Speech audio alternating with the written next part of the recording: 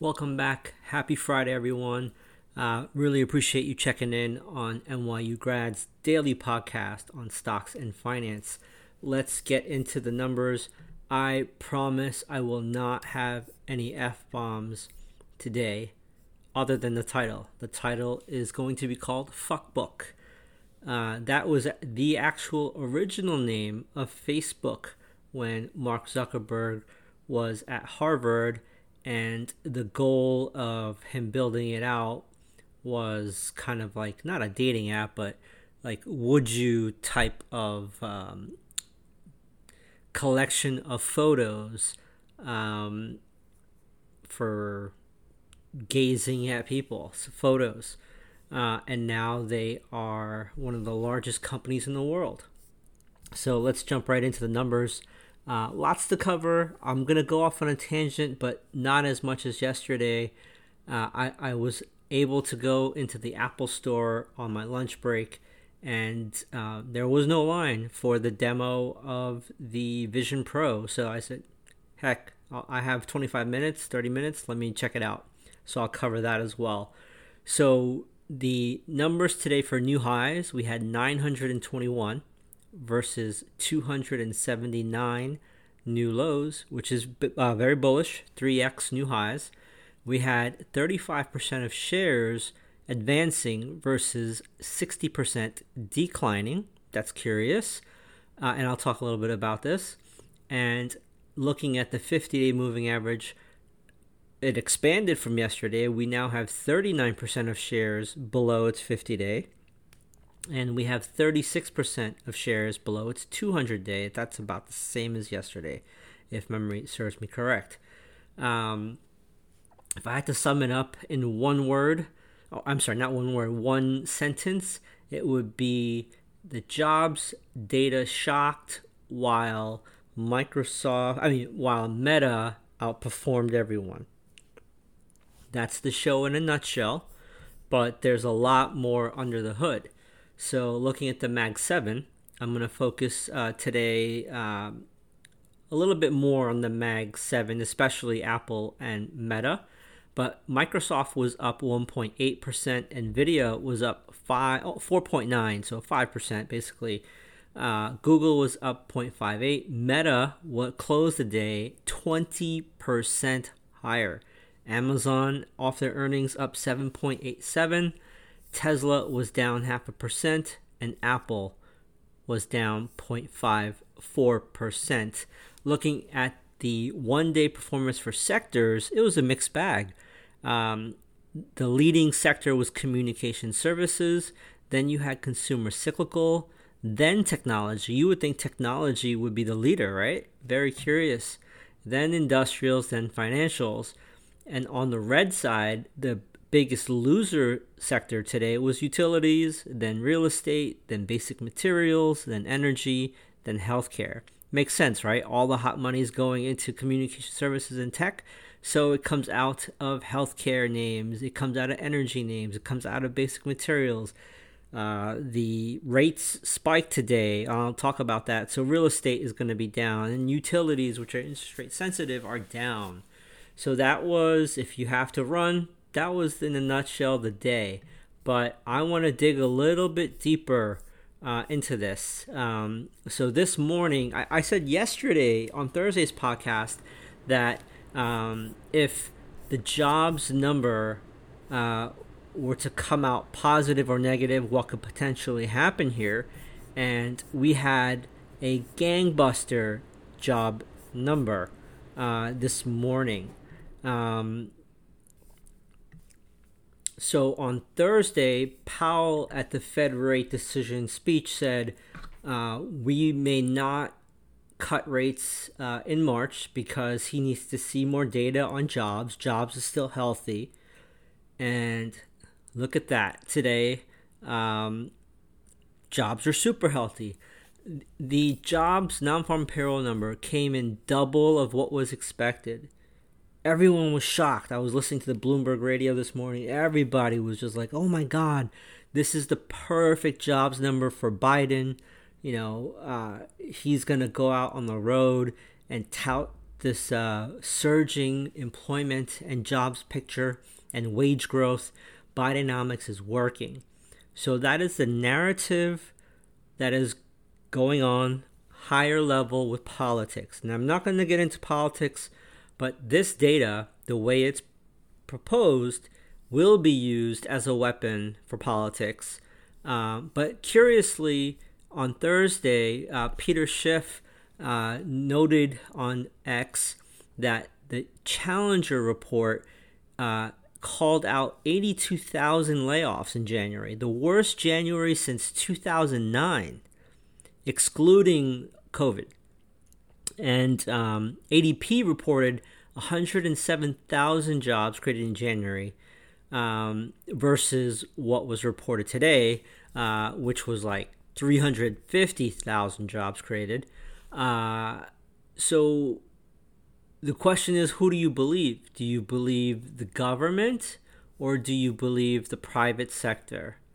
So we'll have to see. My suspicion is that we're going to have these job beats and downward revisions after the fact to be used as a weapon in the campaign trail to try to win presidency, but we'll see. The 10-year yield spiked almost 5% today to a yield of 4.04. So I also noted on Thursday that yields and risk assets stocks cannot trade in tandem for more than 72 hours, and usually one will resolve and diverge. We didn't have to wait 72 hours. Yield spiked, and I would say today was a mixed bag.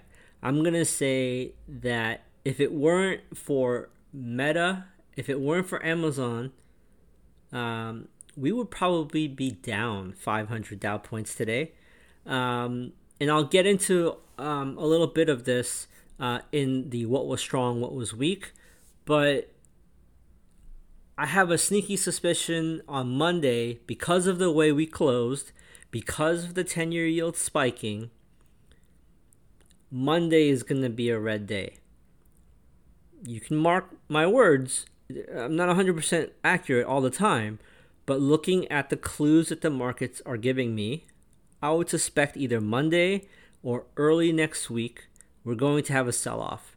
I believe this sugar high of the Meta dividend and buyback news will run its course. And I think we shall see lower prices next week. That's just my hunch, okay? Not financial advice.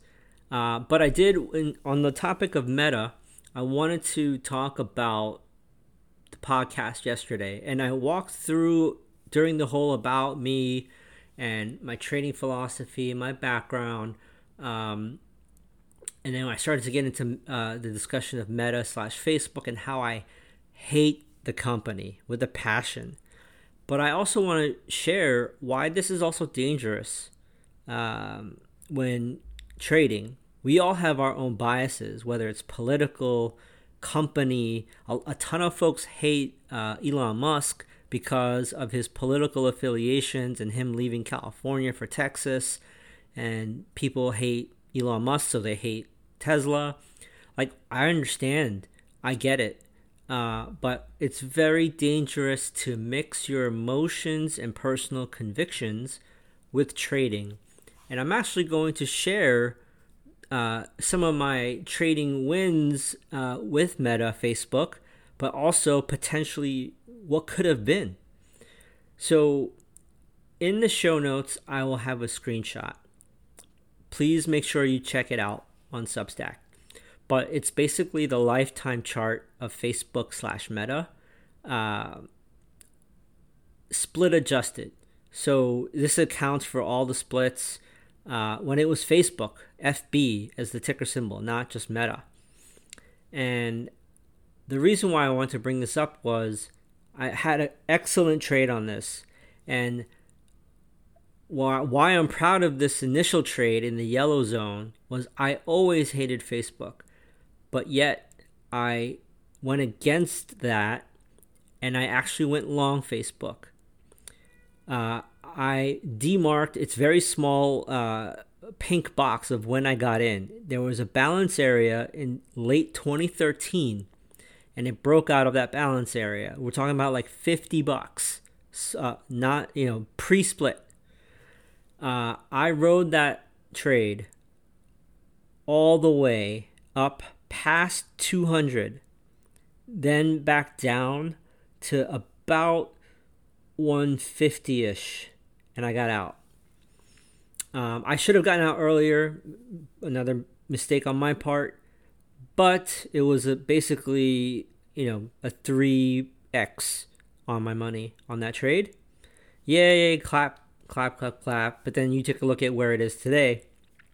And this is where the lesson comes in. Yes, I could have gotten out sooner and I could have booked more profit, sure. But then after I got out, it went against me and it rocketed higher to like past 200, and then it crashed. But after I got out in 2017, I never traded Facebook/Meta ever again because of my conviction, and I just hated the company. I hated what they stood for. I hate social media, blah, blah, blah, blah, blah. So I just basically never really looked at it as a trade.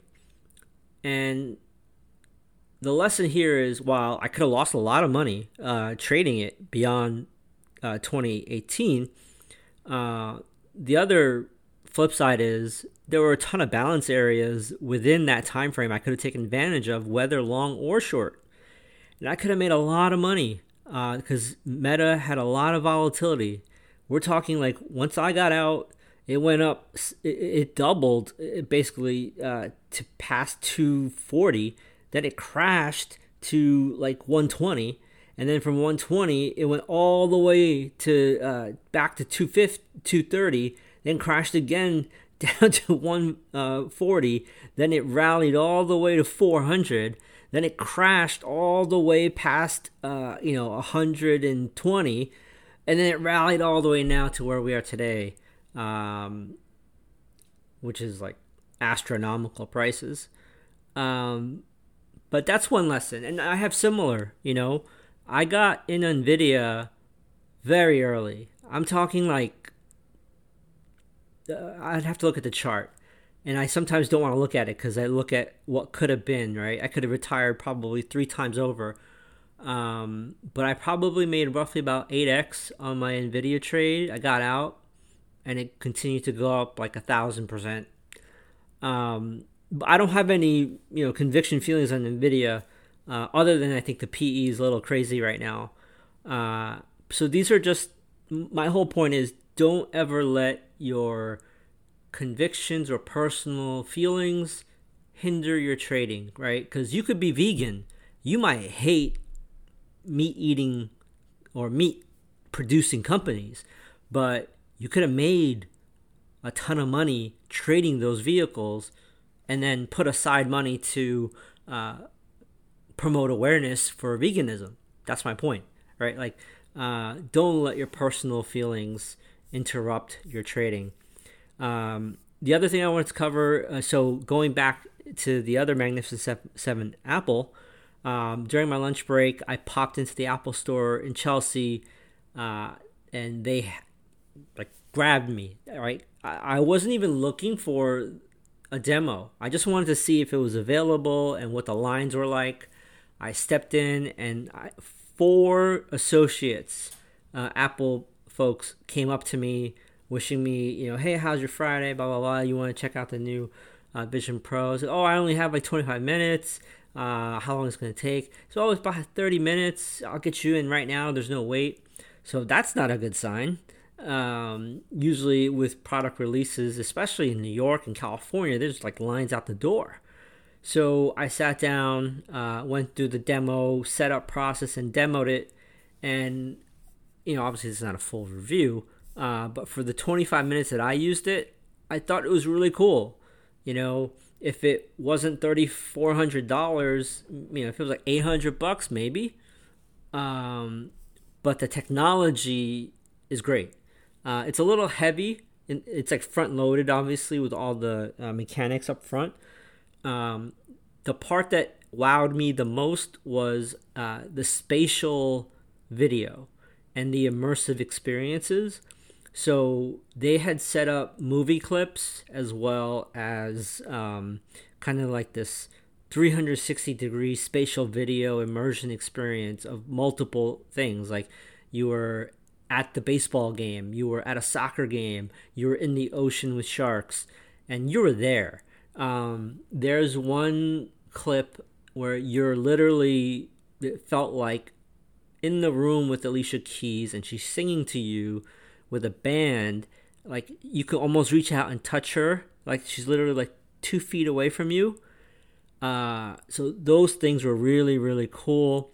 I also thought that for a first gen operating system, it was cool how you can open up multiple Safari windows and tabs and applications and kind of work in that environment. I was thinking to myself, like, all right, if I have 6 monitors for trading, can I set up just 6 windows or pockets of windows and have, like, maybe 20 charts up at the same time with the Vision Pro on, with the CNBC or Bloomberg video going, or I could be watching something else like a movie in the lower right, and you could turn your head, you could look. It's like I thought that part was really, really cool. For a Gen 1 product, I was impressed. I think they do need some work on the actual headset. It felt a little top heavy to be wearing for long periods of time. But we'll see what happens. I'm sure the technology will improve, more apps and software will come out, and prices will come down. So that was Apple Vision Pro. So what was strong today? It was basically NVIDIA, Amazon, and Meta. And yields up almost, yields were up to 4.02%, and that's like over 4% gain. So that's why I think next week might be risky for the bulls. On the weak side, you had housing. That's kind of pretty obvious, right? If interest rates are up, housing is going to be down. Extreme Networks was down 4.77%. All of gold was down, but Kinross Gold on my watch list was down 4.35. GDX was down 3.48. Kura Sushi was down 3.8%. But yeah, I mean, it really was Meta and Amazon and NVIDIA.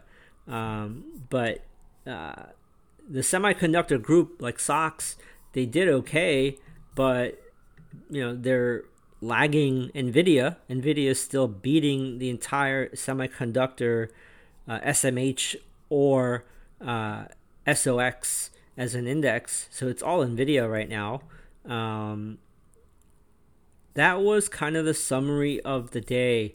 One formatting change that I'm doing to the show notes, I've flipped the order of like the testimonials and how to sign up.